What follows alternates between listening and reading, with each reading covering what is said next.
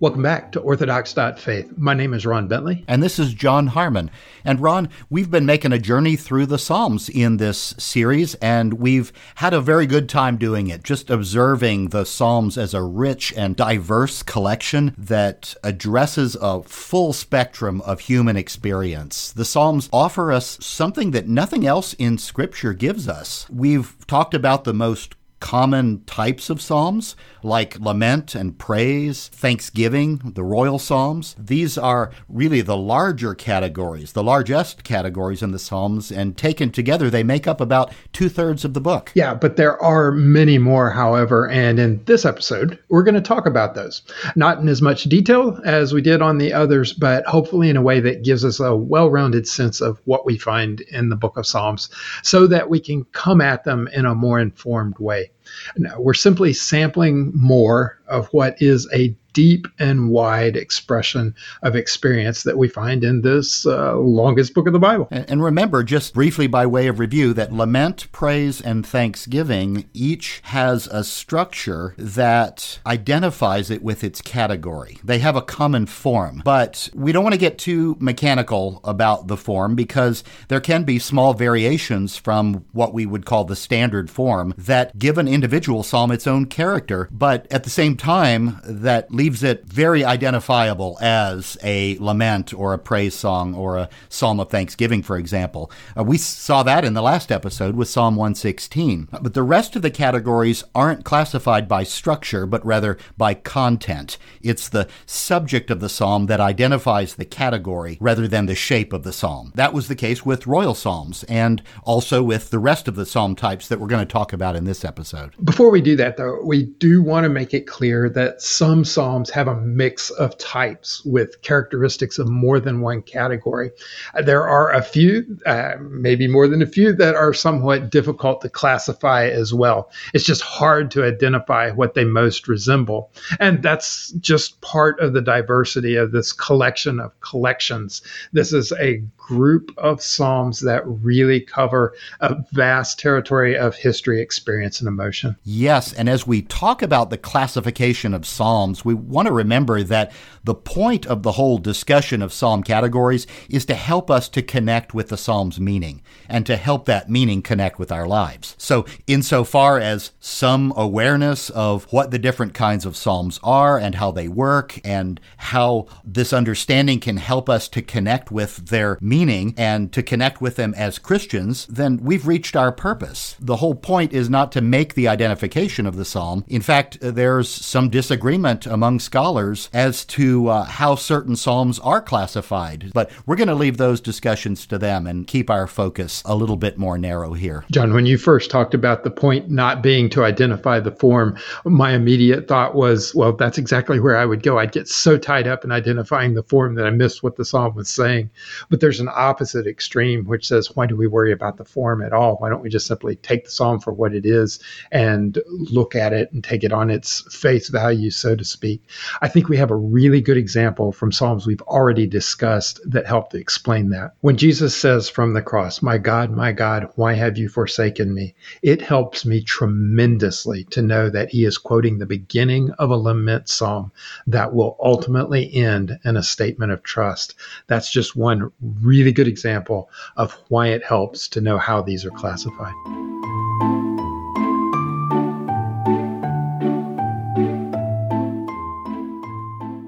You may remember a few episodes back when we talked about the lament psalms, that lament psalms have a section called the trust section. It's a place after the psalmist makes a specific complaint to God, to Yahweh, where the psalmist affirms trust in the Lord in the situation that he is in. So what we find is that sometimes there are expanded versions of these trust sections, these trust statements that stand alone as complete psalms themselves. So among these smaller categories of psalms that we're talking about in this episode, we want to include the trust psalm or the song of trust. And of course, one of the most famous of these is Psalm 23. "The Lord is my shepherd, I I shall not want. Just familiar to so many of us. John, I sometimes think it's unfortunate that that is the most well-known of the Psalms, especially because people seem to come to the Psalms hoping that they will get more of the same.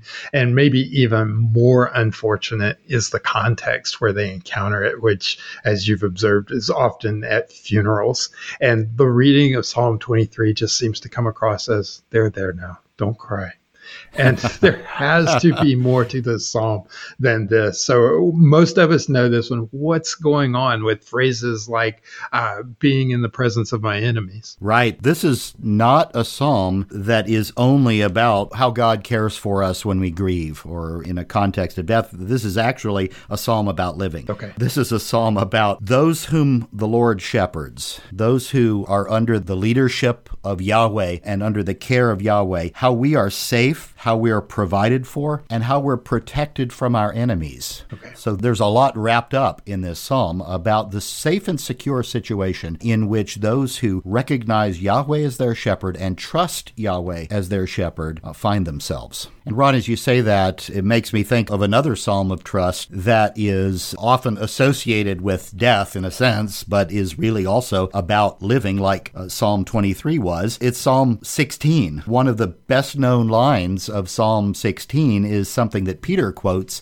in Acts chapter 2. He quotes verse 10, "Because you will not abandon me to the grave, nor will you let your faithful one see decay." But in its original context, now this is about trusting God for life, specifically trusting God in this life, trusting God for what God provides for us and how God cares for us in this life, and how the relationship with God between the believer and Yahweh is really the key to life and not in trusting other gods. In fact, there's a little bit of a reference in that psalm to trusting in others. This is about trusting in Yahweh for life. Yes, I was aware that this psalm seems to be about escaping death. And there is no doubt that when Peter quotes this in that sermon right after Pentecost, Peter interprets that line, "You will not abandon me to the grave, nor will you let your faithful one see decay." He interprets that to mean even after death, God can step in and do something. And as far as Peter's concerned, this is talking about what happened in the resurrection of Jesus,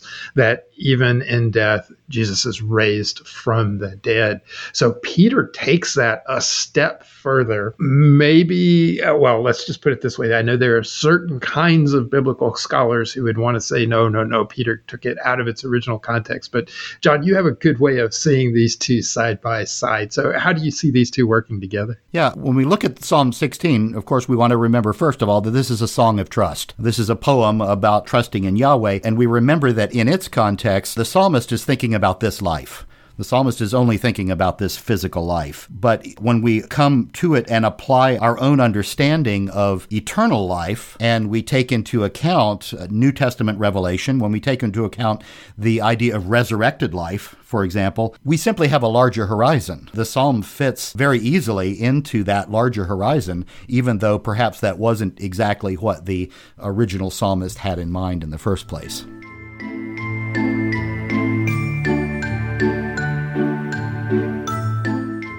In addition to the category, the Song of Trust, we also have another set of psalms that focus on Zion. We call them Psalms of Zion. And the focus of these psalms is on the city of Jerusalem. The word Zion carries a couple of different meanings in Scripture. When we say the word Zion, we sometimes are talking about the city of Jerusalem as a whole. Sometimes it's a poetic parallel to the word Jerusalem, and we just mean the city as a whole. Sometimes the word Zion means just the lower city, the city of David, where the original city that was called Jerusalem was located, was then expanded and built upon and around over the years. And thirdly, sometimes when we say Zion, we mean Mount Zion in terms of the western hill upon which Jerusalem sits, which is the more New Testament meaning, and of course what is still called Mount Zion, that western hill. So when we look at the Psalms of Zion in this context, we're talking about Jerusalem and specifically the location of the temple. These Psalms of Zion are songs that sing about, in a very longing way, the Worshippers desire to be in Jerusalem and to be in God's presence. We can picture worshipers who thirst for the presence of God and who want to be at the temple, who want to be in God's presence, and who sing about going to the city and to experience this in Zion. That's really what's on the heart of the Israelites who might sing this kind of a song, and this is deeply, deeply meaningful to them. A really good and well-known example of a Psalm of Zion is Psalm 84. We hear this in worship contexts quite a lot in Christian circles. Verse 10 says, "Better is one day in your courts than 1,000 elsewhere. I would rather be a doorkeeper in the house of my God than dwell in the tents of the wicked." So we can see here just the value that the psalmist places on being in God's presence, being in the temple, being in a place of worship. When we get to the very end of the Bible, the last chapter of Revelation, there is an episode where John sees something descending from heaven. He says there's a new heaven and a new earth, and he talks about a new Jerusalem descending. And in that, he even concludes that by saying that he heard a voice from heaven saying, "Now the dwelling of God is with human beings. He will live with them."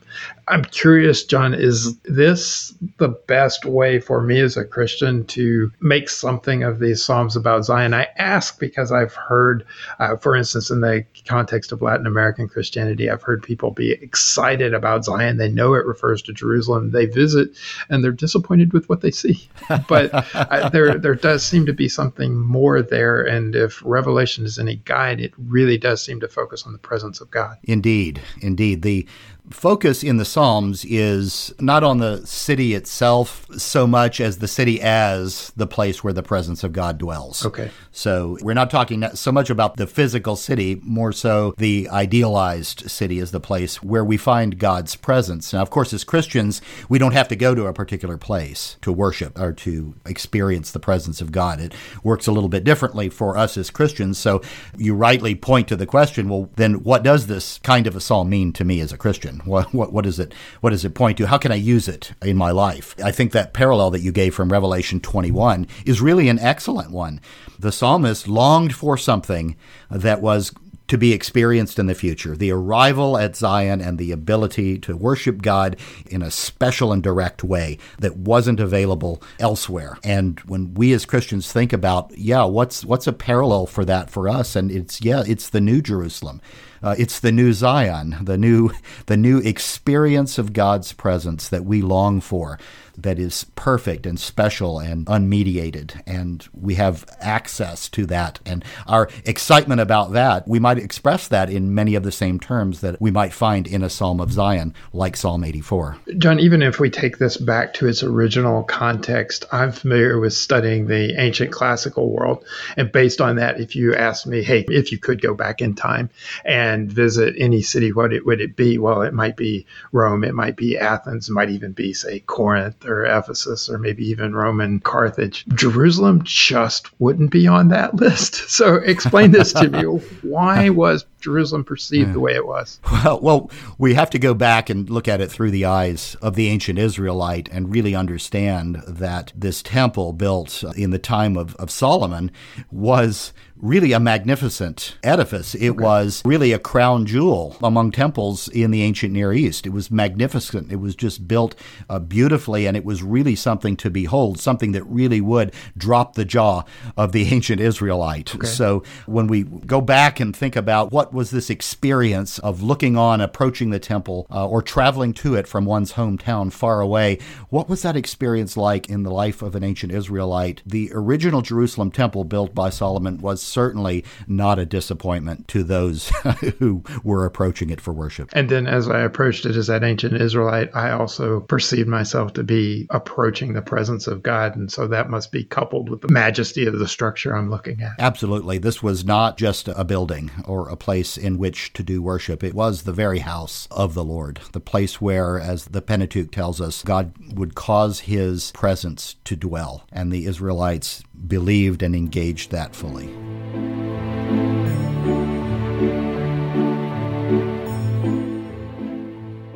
The next category of psalm that we'll mention here, and we'll do it briefly, is the historical psalms. Some of the psalms focus on reviewing the history of God's saving works among his people, reviewing salvation history, especially God's work of delivering the Hebrews from slavery in Egypt at the Exodus and forming them into the people and ultimately into the nation of Israel. So we have some psalms that rehearse this history. One of the best known of these is Psalm 78, and I just want to read a couple of the opening verses here. It says, "My people, hear my teaching, listen to the words of my mouth. I will open my mouth with a parable. I will utter hidden things, things from of old, things we have heard and known, things our ancestors have told us. We will not hide them from their descendants. We will tell the next generation the praiseworthy deeds of the Lord, his power and the wonders that he has done." We can see that this sits in a tradition of telling the story of what God has done among us. And there's a group of psalms that we call the historical psalms that do exactly that help each generation understand, process, celebrate, reflect on, and then pass along the history of God's work among us. I couldn't help but hear the beginning of that psalm and think about the opening to 1 John, where it opens up that which was from the beginning, which we have heard, which we have seen with our eyes and have touched, this we proclaim. So that tradition of proclaiming the work of God that we see in Psalm 78 sure seems to be expressing itself in what Christians were trying to do as they told the message of what they had seen in the life, death, and resurrection of Jesus. Another one of these psalm categories that is a smaller group, like the ones we've been talking about elsewhere in this episode, is a group we call the wisdom psalms. And the wisdom psalms focus on the ability to make right choices in our lives. We see some contact with other wisdom literature in the way that there's often a contrast in a wisdom psalm between righteous and wicked, or a comparison that somehow exhorts the reader to live faithfully and not unfaithfully, or that gives advice about behavior that leads to good outcomes or bad outcomes, for example. These psalms, as a group, don't necessarily feel quite as worshipful or connect to worship as cleanly or as easily as some of the other types. But what we want to notice about them is that they do meditate on and celebrate what a good and faithful life is, because choices are part of our journey. And the Psalms, especially these wisdom Psalms, reflect that part of the journey. Psalm 37 is actually a well-known and very good example of a wisdom psalm. When you mentioned that one, John, it opens up with these verses. "Do not fret because of evil men, or be envious of those who do wrong. For like the grass, they will soon wither. Like green plants, they will soon die away. Trust in the Lord and do good. Dwell in the land and enjoy safe pasture. Delight yourself in the Lord. He will give you the desires of your heart." I read that and the whole rest of that particular psalm. And if you had taken that out of the Psalms and given me just the text and asked me, what book did this come out of? I would have guessed Proverbs. Yes, that would be easy to do. I would probably do the same thing, because what you have here is little pairs of wisdom sayings that are much like the prudential wisdom literature that we find in the book of Proverbs. So these are actually proverbial sayings that are brought together into a single poem and that celebrate wisdom in a very practical way. And so there's a very clear connection between wisdom psalms and the book of Proverbs.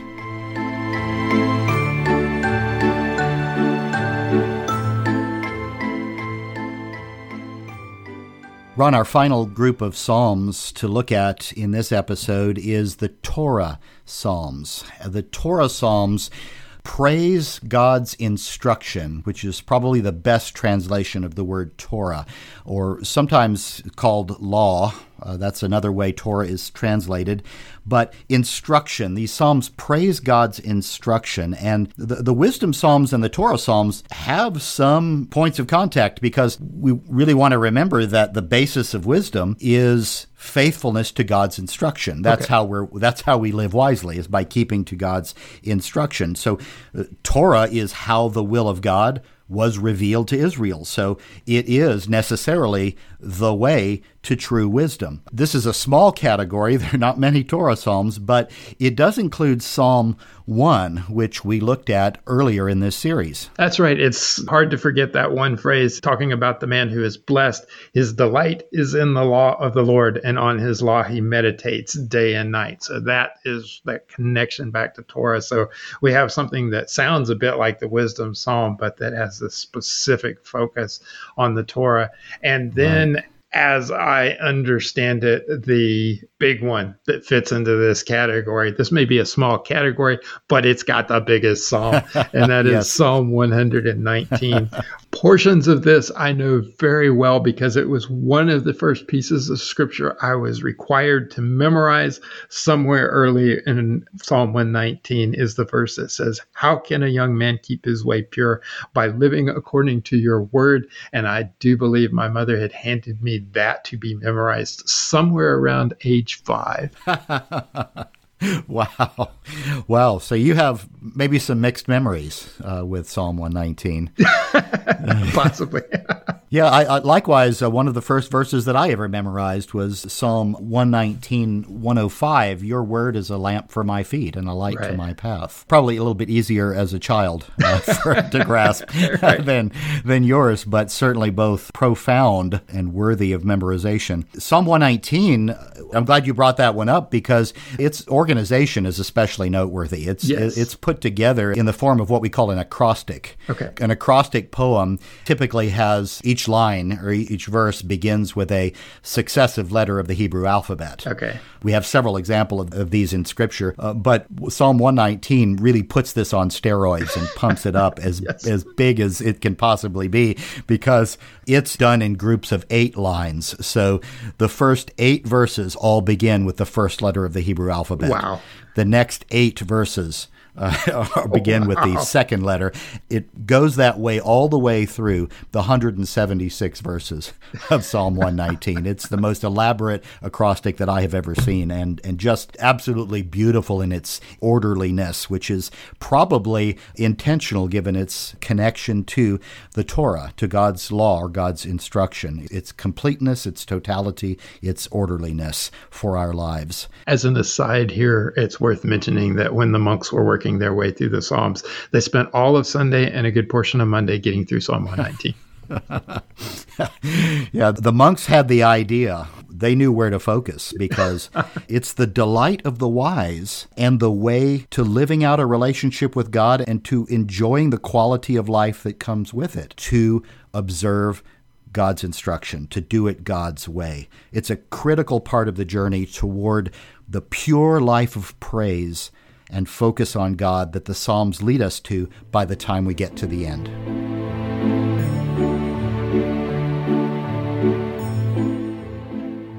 Our study of the Psalms is coming to its end, and we want to remind you that the Psalms come to a close with a series of Psalms from Psalm 148, 149 to 150, Psalms that focus exclusively on the praise of God.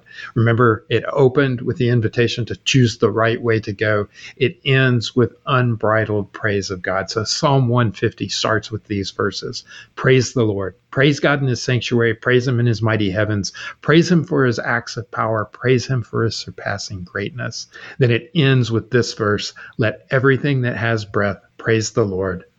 Praise the Lord. And hasn't that been our destination all along? We started off in Psalm 1, standing on the front porch of the Psalm, realizing that the Psalms lay before us a choice. One choice leads in one direction. The other, however, leads to the choice that the Psalms encourage us to lead us to, the praise of God that we find in Psalm 150, which is absolutely congruent with where the life of a Christian is to be focused and to be headed. It is our ultimate destination, and the Psalms certainly help to lead us there.